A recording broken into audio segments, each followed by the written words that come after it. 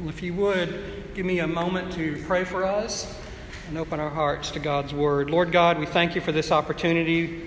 Again, still our hearts, open our minds to hear what you would have to say to us, Lord Jesus.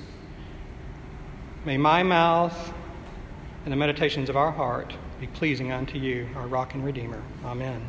Amen. Please be seated. Well, briefly, by way of introduction, some of you I have met and some I haven't. I'll just tell you just a tiny bit about myself. I am a chaplain at Mount Pleasant Hospital. I live in Summerville, South Carolina, actually. A priest in the diocese here. Pastored a church in Michigan, but this is home for my wife, so we moved back here in 2016, and I went into chaplaincy at that time. My wife Elizabeth and I have two sons, Aaron and Jonah. They are 14 and 11, and Elizabeth is a nurse for, actually she works for Berkeley office building up there where they're building the new hospital in Cane Bay. And so we live in Cane Bay, go to St. Timothy's Anglican Church. Some of you know Gary Beeson. I think he's been here before to fill in for Sean as well. And so it's because of Gary that I'm here today. He said, you know what, I'm really busy, man. Why don't you ask that David guy if he will preach? So here I am before you. I do love to go about the diocese and meet people since I'm not pastoring a church. It gives me the opportunity to go to all different kinds of places and meet people and experience new things. So let's experience some new things together. We're going to talk about baptism today. I understand you're working through the Nicene Creed, and today we're on that phrase, we acknowledge one baptism for the forgiveness of sins. And it's something that's kind of interesting to me. I come from a Baptist background. So baptism has been something I've had to deal with numerous times on my road to faith itself, but also into becoming an Anglican. So it's quite a big deal to me. And one thing I do know about baptism is we can say way more about it than I have time to tell you today. So I'm going to try to touch on some highlights, and I'm going to use my own journey as an example of that. And some of the things that God has done and taught me through my journey and also through theology that I have read. Because when I became an Anglican, baptism and the Lord's Supper were huge differences that I had to overcome to become an Anglican priest. So I had to study this quite a bit, and I hope that what I say today is meaningful to you. So my journey began with baptism with the church. I was around 14 years old. This was 1979. I'm dating myself a little bit. And going to a Southern Baptist church, that's my family's background. So when we were kids, that's where they took us. And I don't know anybody from Baptist, Pentecostal, those types of roots where there's a believer's baptism, a call to conversion. Okay, so we have a couple of people that understand that. So there's that whole, the sermon is all about the transformation and bringing you to that decision point to where you will, call upon Jesus for salvation and then follow that with baptism as a sign, as a witness for what you just did. Right? So that's a public profession of your faith. So I kind of went through that at the age of 14, but it caused me to ask the question later in adulthood, did I truly have a conversion experience? Was it conversion or was it conformity? Was I just conforming to what was expected of me as a 14-year-old, peer pressure from the rest of the youth group? Other folks are doing it, so maybe I should do it too. I don't want anybody to think that I don't believe, so maybe I should go this way. So was it conversion or conformity? So let's first look at the gospel of Jesus, St. Matthew, and see what it is for Jesus, okay? And we'll start there because this kind of helps illustrate it for me. So John's baptizing in the Jordan for the repentance of sins, right? We acknowledge one baptism for the repentance of sins. And that's what John is doing. And yet he says there's going to be somebody that comes after me who's even greater than me, whose sandal I can't even be fit to tie. And Jesus comes up and he says to John, I need to be baptized. So what is Jesus doing here? Is he converting or is he conforming? Well, it's Jesus, so I doubt if he has to convert something since he is the basis of our faith. Jesus already believes he is the Lord, so to say that Jesus has to convert to a faith isn't quite right. But then also to say that he's conforming to something kind of misses the mark too, because he comes up, and if he's conforming to the pressure around him, then why is John saying no? See, when you read the passage and you see what happens, John says, no, you should be the one baptizing me. It's John that says, I'm the one that needs to conform, not you. And Jesus says, no. This is to fulfill all righteousness. This is the law. So one thing we need to remember about Jesus is walking the road that we walk. He comes in every way that we do to experience everything that we experience. He is later on down the line going to die for our sins on the cross. And he's going to die for those sins, not as a sinner, but one who stands in as a sinner for us.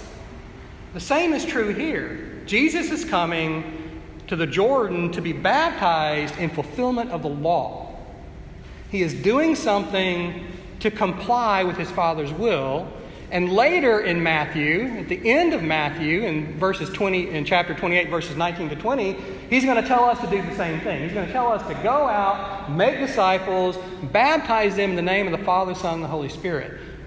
So there's an expectation there that baptism will be something that we will do in obedience to the Father. Now, John's baptism for the repentance of sins was actually based on a pre-existing form already. Baptism already existed in Jewish culture. So obviously John wouldn't be doing it if he didn't know how. But the thing is it was something that was done for Gentiles. It wasn't done for the Jews. The mark of the covenant for the Jews was circumcision.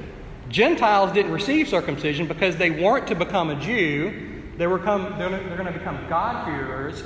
And so they're going to come in and they're going to have this mark. They're going to be baptized, be purified, be washed clean of all those sins in this ceremonial act. That's what John is doing in the Jordan River. But John is telling the Jewish people, we all need to be doing this. We're all sinners. We all need to be washed clean. So there's a precedent already being set in John's baptism that will become the covenant mark for all people who become Christians. So Jesus goes up and he complies with the Father's will to obey God, to be baptized as any other sinner would, and to be washed clean of those sins as any other sinner would. So he again stands in for us in baptism as he does in the crucifixion. So, if I think back now to when I was 14 years old, I can say I was baptized to conform to the peer pressure around me. I didn't do it to obey the will of God. I didn't do it because I really felt like I had a true conversion experience. I kind of believed something, but I didn't really know what that faith was yet. And so I did it to conform. Jesus did it neither to conform or to convert. But there is a question. If I did it to conform, and I'm in a denomination that believes in believers' baptism, then when I do convert to Christianity, do I need to do it again? Do I need to be rebaptized once I do become a believer? So that's the next question I struggled with.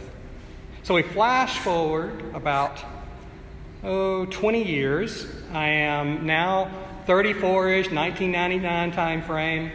I had been through a divorce, really struggled with that and the pain of that, and started going to church and started actually believing something. And then I came to this point where I realized, God, I don't know what it all means, but I'm giving it up to you and I'm going to trust in you. That word for faith, trust, belief. I gave it all to God and I said, I believe. But then I started to struggle with the baptism thing, because the baptism was supposed to be the sign of the conversion. And I'm in this Baptist church and I started asking these questions. Well, when I did it before, I didn't really believe anything. So should I redo it now? Well, let's move up to Ephesians chapter 4 and remind ourselves what that has to say about it.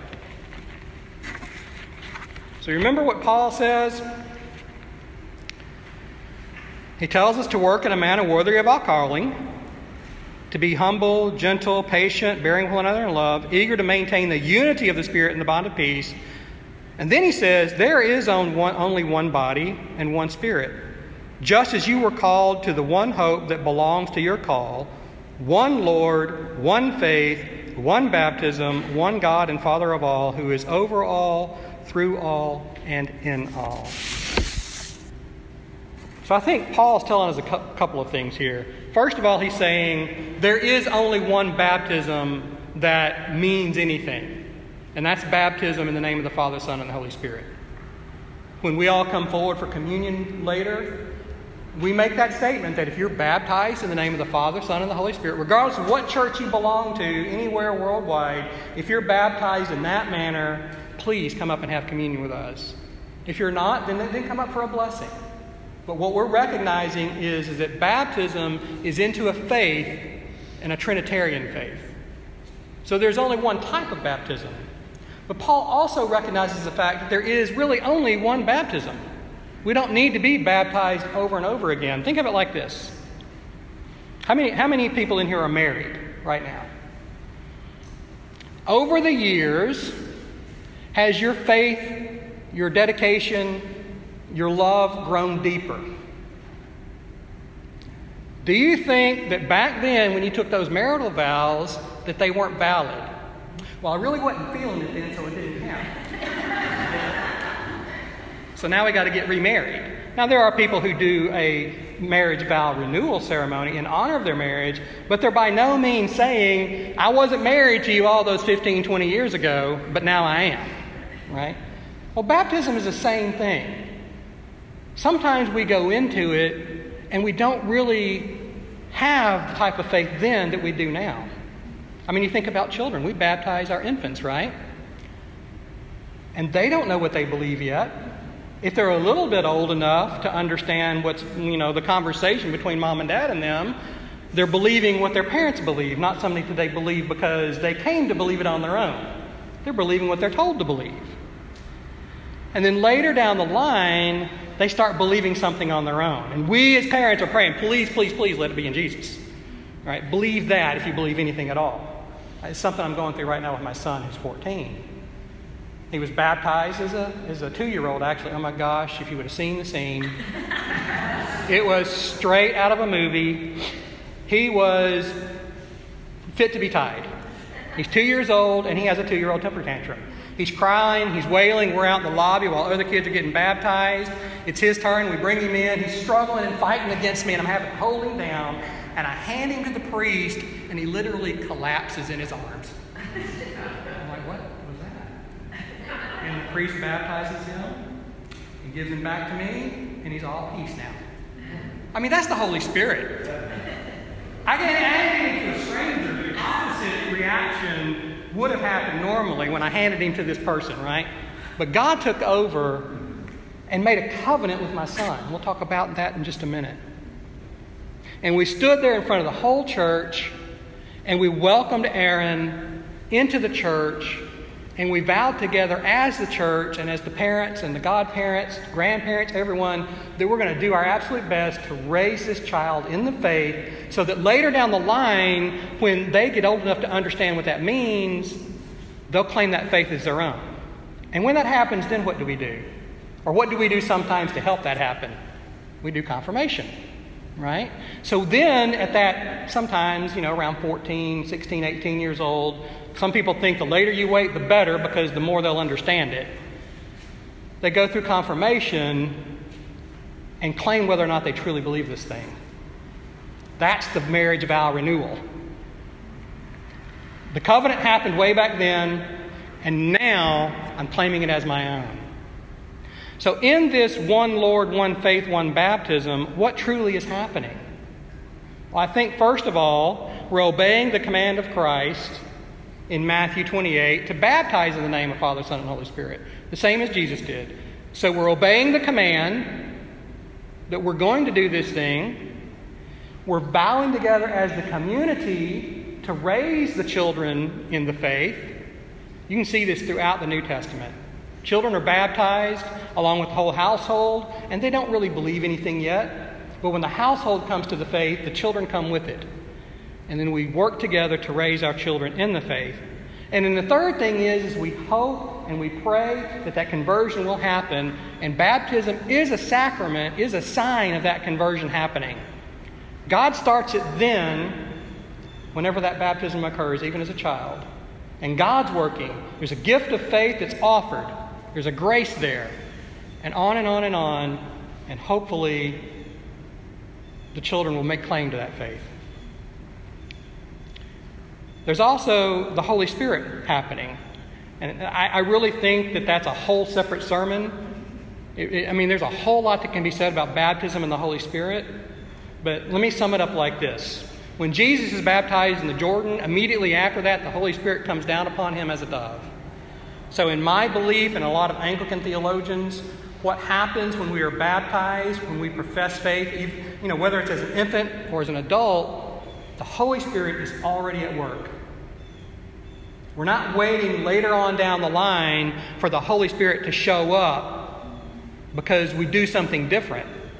Now, sometimes what happens is the Holy Spirit does something different with us, and we receive this blessing or this gift of the Holy Spirit, and we experience things in a new way. But the Holy Spirit's at work all along.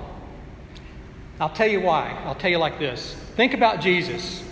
What's the first thing that Jesus does after he descends upon him on the Jordan River? He takes him into the wilderness to be tempted. And so what we're doing sometimes is we're making the Holy Spirit all about that joyful feeling.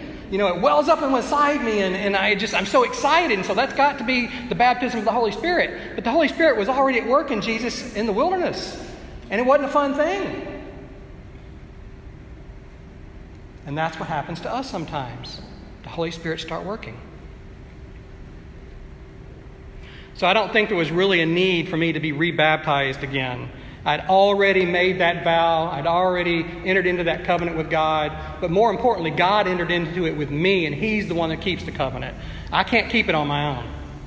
You can't be married on your own. It takes two people to be married at all, and it takes God the Father, Son, and Holy Spirit to make that marriage work. And when you put your direction that way, then the marriage is a blessing.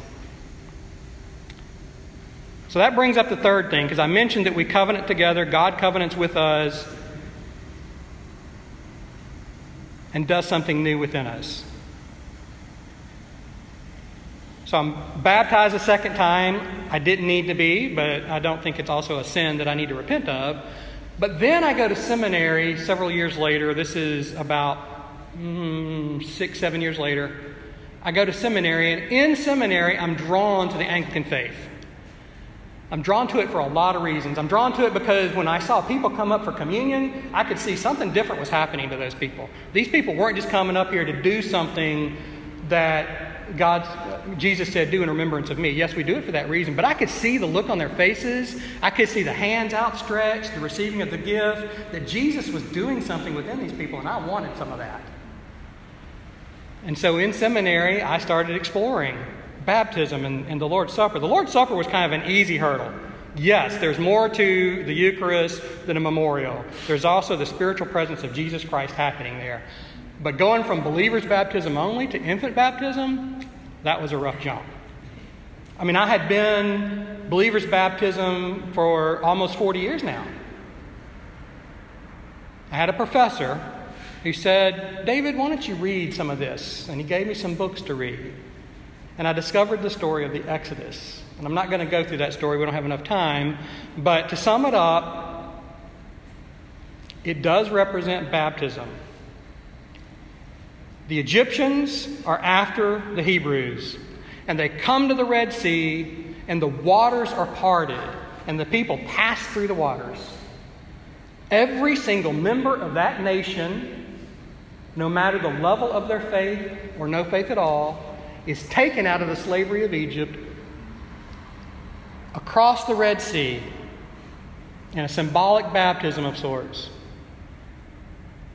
And they journey and eventually get to the Promised Land. And here's the Jordan. And the spies go into the land and they say, well, this, and this. Joshua and Caleb said, no.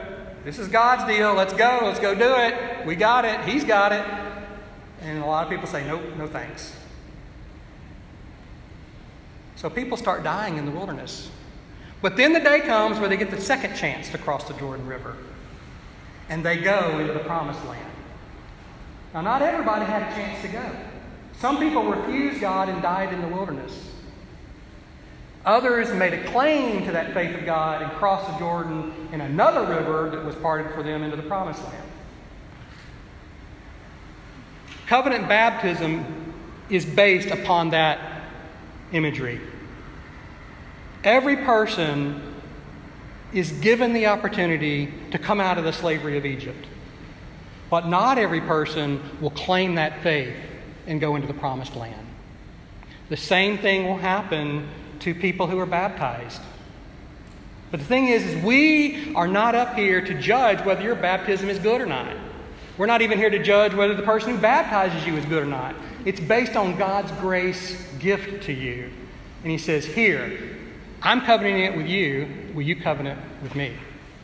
So everyone gets that opportunity. Confirmation is that time where that opportunity is brought into a reality. And people have the opportunity to make that decision. I think for my son, it might have been a little early. I did it when he was 13 years old. I didn't think so at the time, but now that I look back on it, I think he might have still been doing what I wanted him to do because I'm daddy and he wanted to please me.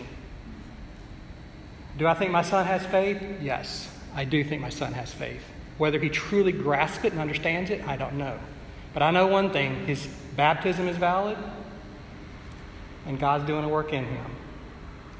God's doing a work in us. I want to conclude this way. There's a wonderful little book, and I encourage you to study baptism more, to understand its full beauty.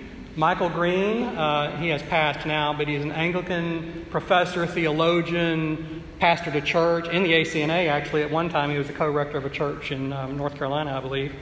And he wrote this book, Baptism, Its Purpose, Practice, and Power. And I want to read you the concluding couple of sentences of this book to summarize our sermon today.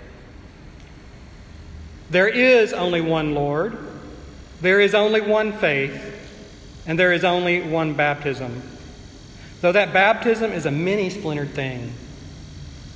As Christians, we are called to live out the dying and rising life of that one baptism in the power of the Holy Spirit, who has grafted us into the body of Christ, the one holy Catholic and Apostolic Church of God. Amen.